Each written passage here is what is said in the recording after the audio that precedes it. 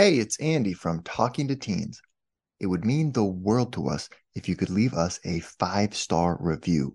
Reviews on Apple and Spotify help other parents find the show, and that helps us keep the lights on. Thanks for being a listener, and here's the show. You're listening to Talking to Teens, where we speak with leading experts from a variety of disciplines about the art and science of parenting teenagers. I'm your host, Andy Earle.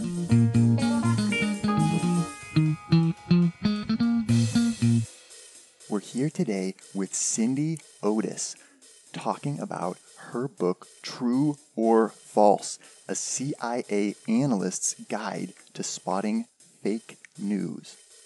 Cindy spent her career working for the CIA. She was a military analyst, an intelligence briefer to the White House, and a branch chief. She's also won the Army Civilian Service Medal and the CIA's Donald Cryer Award. And she now works in cybersecurity, speaking and writing about political and national security issues for various media outlets.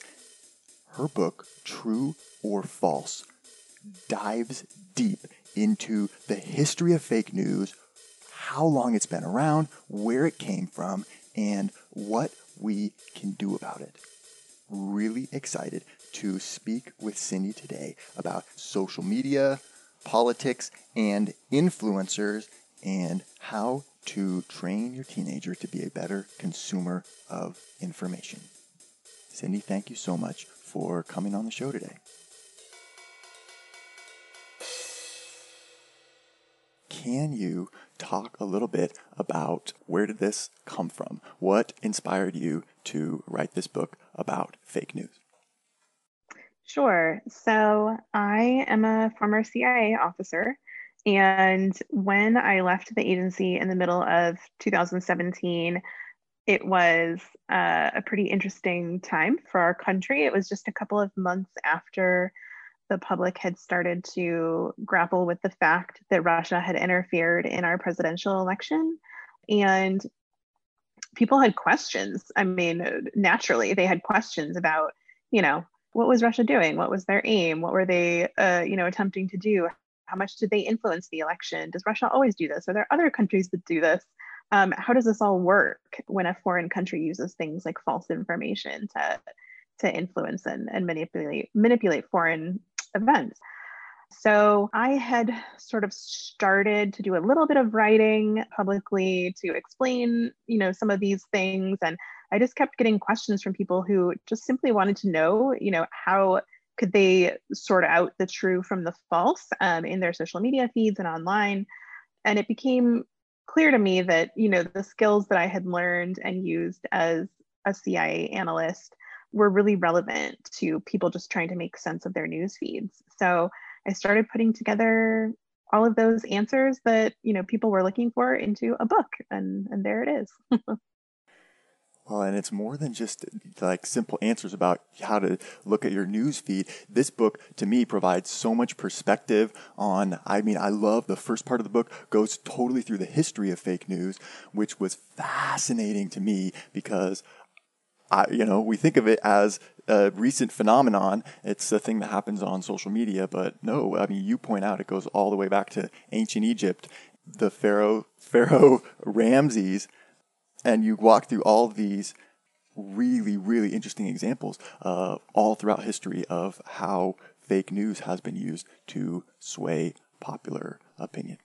Yeah, the historical piece was really important to me to talk about in the book because, in 2016 and 2017, where most people were sort of learning about this for the first time, there was, of course, a lot of panic around it. And so I felt like it was important to show that this isn't a new issue. And while technology is certainly a game changer when you're comparing, for example, Ramses II and his use of false information to today and what we see on social media, like, of course, technology is a huge game changer on that front. But so many of the false narratives that people have used throughout history and the way that they've used false information, that's been the same throughout so many different important events and time periods that we know about today. So the historical part, I tried to use a lot of sort of historical vignettes or figures that are well known today, people that most of us have probably heard about or read something about at one time or another. Yep, absolutely. And even going back to early presidential elections and thinking this is not even a new thing in terms of that. Going back to Thomas Jefferson and Benjamin Franklin. Yeah, I mean, I think in the United States, at least, sort of for us, we think of politicians as like we're always a little bit suspicious of politicians They culturally. have an agenda or Yeah, they something. have an agenda. Like Yeah, mudslinging is sort of normal. Like we just sort of expect politicians to say sort of untrue things. And it does go all the way back to, the founders sure. who many of them either, invested in or ran or financially supported different newspapers as a way to have, favorable articles written about them and unfavorable articles written about their political rivals. Smart. Yeah, I mean, it's smart. It's terrible, but it's smart. I think we've always sort of had this like deep-seated mistrust in politicians, but I think, when we think Yeah. about sort of modern day political elections, the idea of politicians using false information to win votes is certainly nothing new. It's just again that technology piece that is the difference.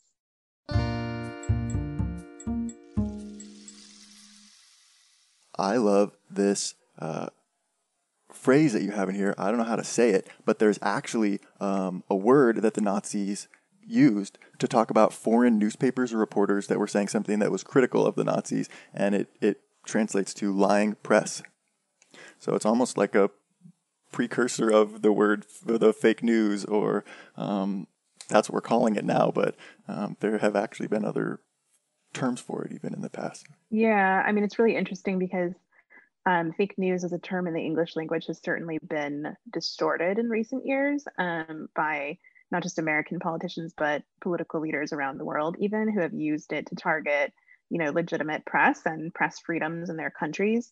And even that is not new either. And that was sort of the point of talking about the Nazi Party and its war against legitimate press and press freedoms in Germany as a way to hide the truth of their actions, to villainize marginalized communities in their country as a way, and other countries as a way to justify violence, horrific violence against them, and also to encourage their own population that was not being targeted from believing anything that the foreign press was saying or reporting about what was happening in their country. So it has been very effectively used as a term to by world leaders throughout history to target press freedoms.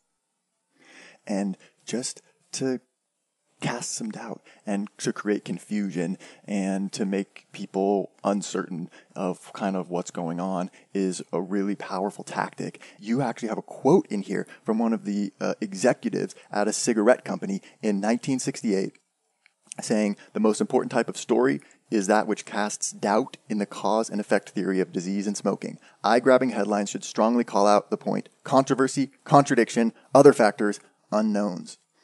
So this is the chapter that I wrote on what's called big tobacco. So the large tobacco corporations throughout the 50s and later who sort of banded together to push back against the scientific evidence showing that smoking does lead to cancer and other serious health conditions. So they essentially banded together to push out this information campaign to try to cast doubt on the medical findings, the very clear evidence that smoking leads to cancer. And they Right. did this whole marketing campaign for decades.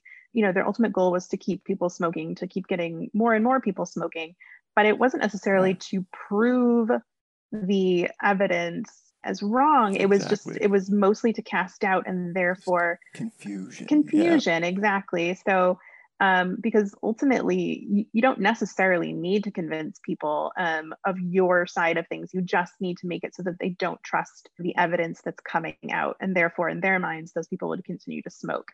So that's a lot of what we see today too, particularly on issues related to health and science. Is they're not necessarily looking to convince you 100% to change your opinion, but just really to not trust the sources, the accurate sources of information, create enough confusion that you feel like you can't trust otherwise like very trustworthy organizations. Right. To make the consensus seem like less of a consensus and a lot more of like, well, there's a lot of different voices all, and a lot of people think different things. Yeah, go with your exactly. gut, Some people believe this, some people believe that. Yeah, exactly. What can you do?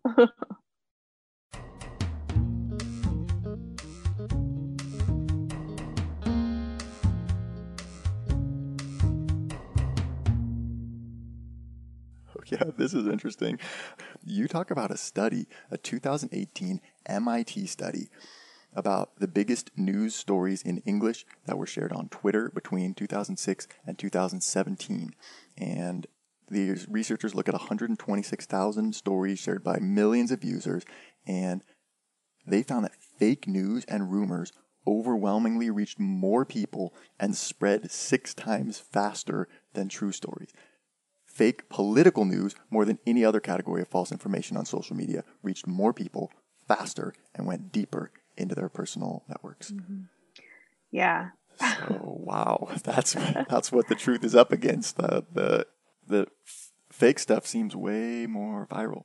Yeah, I mean, and that's for a couple of key reasons that I think are really important to talk about, which is false information really thrives in environments of chaos, of high emotional tension, of political division, and that sort of thing. Because I think we're all feeling it right now. I think as a society, we're feeling very stressed. We've been living in a global pandemic, which is certainly something my generation has never experienced, and the younger generations have never experienced. We have serious political division. We've had national unrest over police violence. It's just an incredibly tense time, and that is like the perfect scenario for people looking to spread false information, because we're just all very emotional. And when we're feeling emotional about content, we're less likely to think critically about it. We're more likely to trust our opinions, our guts, and that sort of emotional reaction. So if you see some very politically divisive content that confirms your sort of pre-existing views of a situation, or you feel very, very strongly about that piece of political content, you're more likely to share it than you are to be like, okay, let me click on this link, let me follow it, let me see where this article leads, let me investigate an article, who's posting it, where is it coming from, is this a corporation, is this a politician, is it a news website, can I trust them, do they have things that I can, verify, research that I can do, that sort of thing. We're just more likely to share it. And I think I don't know about what your experience is like on social media, but I spend a lot of time on Twitter, which I probably need to cut back. But I always find that my little sort of like pithy, I don't know, humorous or just sort of like sarcastic, like those kinds of tweets, like those are the ones that I get tons of likes on, tons of retweets on. It's not the 25 tweet thread that I do on like the nuance and historical context of this particular topic, right? Like snappy soundbite. Yeah. I mean, when I do those, I always get retweets that are like, well, this was very long, but it's worth it. I promise. Like, you can read to the end. But I get way more engagement from tweets that are, sort of like Cindy's hot take of the day, rather than like Cindy's well thought out, researched, analyzed, thorough 25-point thread, So that's really the issue. Right. We don't necessarily want to go wade through all of it. We want to kind of just trust that you're the expert. And it does make me very nervous when people respond like, oh, I always trust whatever you say. I'm like, no, please don't. That's exactly the point. Don't do that. So let's talk about that, right? Like, I am not an expert on everything. I try to weigh in on things when it makes sense for me to weigh in on things, but you should absolutely not trust 100% of everything I say, because I'm a human, right? I'm not an encyclopedia. I try to be thoughtful, right? But like the vast majority of social media doesn't, and therefore like independent research is still very important.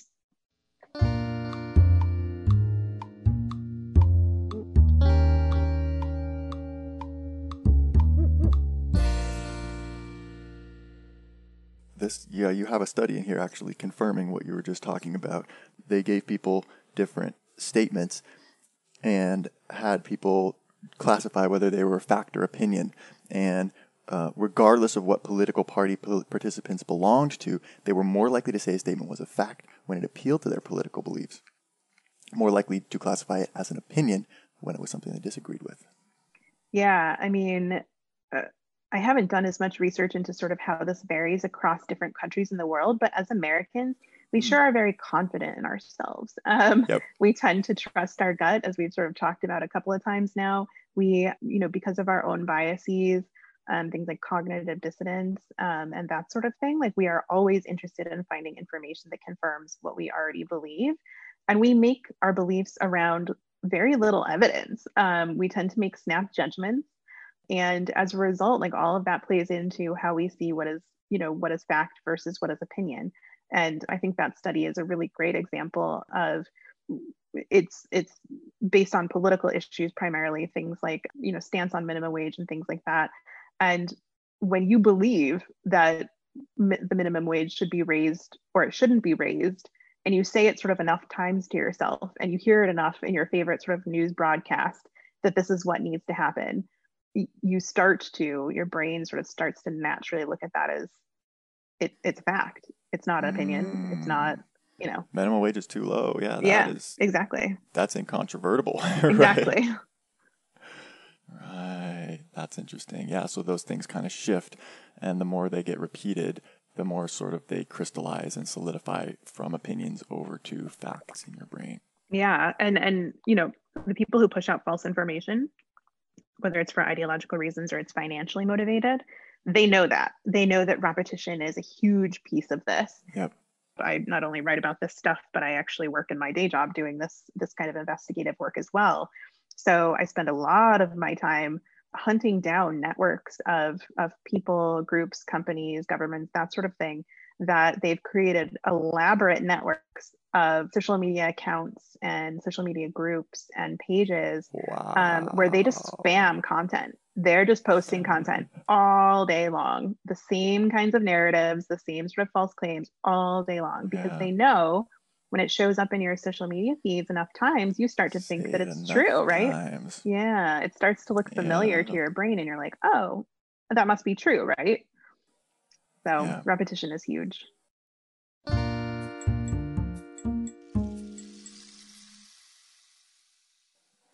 You point out, actually, there's a meme, the famous meme after Melania Trump's speech that she gave, and everyone was saying, oh, hey, you copied this from Michelle Obama, and it totally went viral, huge thing, and then actually is made up. She didn't actually even say that, but you had a nice point. I thought that, well, it was really well accepted by people because it's something that they had heard before. She'd been accused of that before from something totally different. So that then just is maybe in the back of your mind or something.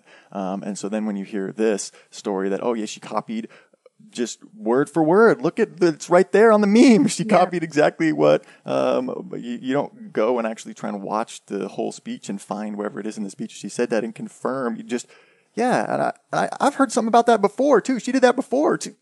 Retweet, share, get a load of this, people. Yeah, exactly. And so much of the campaigns that people wage to spread false information are also built, besides sort of the emotional piece of it, the repetition piece of it, they're also built around leading with sort of a kernel of truth. So there was a kernel of truth in this story, and that there was a previous instance in which some language had been very, very similar in speeches. And so the next time that it was claimed that it had happened, people accepted it, right? Because there had been this kernel of truth in it previously. And our brains just aren't very good. And we usually don't, because at this, with the speed of which information travels and the amount of content that we're seeing every day, like we just don't take the time, frankly, to sort out these. We don't have time. We don't have time. How long would it take to go watch their speeches? And as you pointed out, actually, it was impossible to even find when the meme was first posted. Melania's speech wasn't even available. If you wanted to go and fact check this and look and try and find where she said this quote and copied Michelle Obama's speech, you wouldn't even be able to, because the White House hadn't even made her the tape from her speech available yet. So good luck trying to verify. Yeah, exactly. And that's sort of another point that I raised throughout the book. That's a good example. I also talk about it in a chapter that I have on Marie Antoinette, in which, Yeah. sort of having what we call sort of an information vacuum plays a key role in false information spreading. So, like when there is an absence of information out there, then swoops in the purveyor of false information to say, well, here's what's happening, or here's the information. And because there's no other information to compare it to, you go with the false story, right? So with Marie Antoinette, Mm, royal court in France, right? In the lead up to the French Revolution, it wasn't any of the business of its citizenry to, hear about what was going on in the royal court. So they didn't share anything, right. or they shared very Closed little. doors. And Yeah. so, Not yeah, your so business. exactly, like Right. we are anointed by God, like be on your way, was sort of the belief. Right. And so there Sure. was a lot of room for individuals looking to spread false stories about Marie Antoinette and the rest of the court to make things up, because what else did people have to believe or to consult, right? And so, as you point out, I mean, I thought this was so interesting.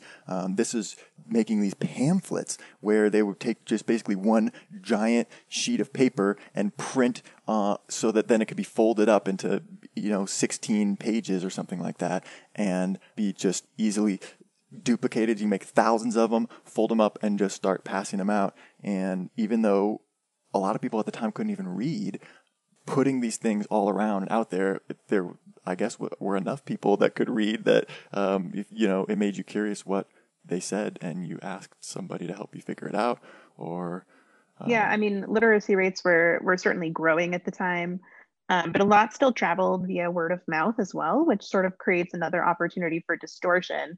I always sort of talk about like the telephone game, and I think I need a chapter with the telephone game. It's something I played as a kid. You start with a particular message, and absolutely every single time, by the time you get to the end of the line, the last person has heard something very different from the first person. And that's certainly, yes, not even in the same ballpark. usually not at all. And so, certainly back in older generations when things were traveling via word of mouth, this was a huge risk. But social media also acts like this in a lot of ways too, because another thing I talk about is that the vast majority of Americans don't click on articles; they just read the headlines and share.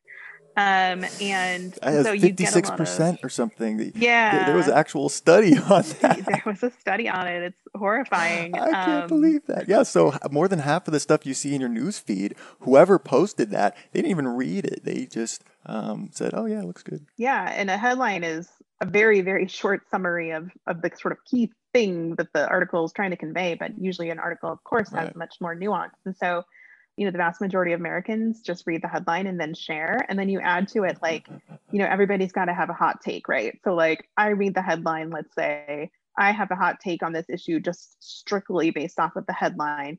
Then somebody retweets me and they have a hot take on my hot take, which wasn't even based on the article because I didn't read the article, right? Hypothetically, again, of course I read the articles, Oh but yeah, right. of course.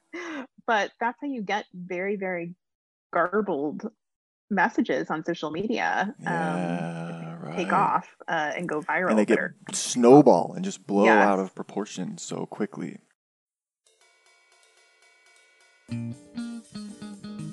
We're here with CIA analyst Cindy L. Otis talking about how to teach your teenager to handle fake news. And we're not done yet. Here's a look at what's coming up in the second half of the show. On certain topics, we have to have some red lines. Those biases that we talked about, the algorithms on social media and search engines, are literally set up to play into your biases. So the things Yep. that you're already actively looking for because you want to find information that confirms your beliefs, the algorithms are like, Yep. here you go. We think you believe this. Therefore, here is all the content that shows you you're correct. For young people in particular, we really tend to listen to the words of influencers. So I have a lovely large number of nieces and nephews who I adore, and they're really into Instagram influencers and YouTube influencers. I have a niece who watches hours and hours of YouTube gamers. And while they might know how to, get you into the castle at level 10 of whatever game, you should not be listening to them for health advice, right? You shouldn't be listening to them for their commentary on geopolitical issues. They themselves, these influencers, have their own sort of area of expertise, if you want to call it that. And so I do think there's a lot of risk in sort of looking towards what we often see as experts, but really they're more sort of celebrities. Yeah. It's easy to just kind of put people in that expert category in your mind and just sort of see them as credible and believable, when if you really stop to think about it, but do they really have expertise in this specific area, or is there someone better that I could find to listen to about this thing? Exactly. Want to hear the full interview? Sign up for a subscription today.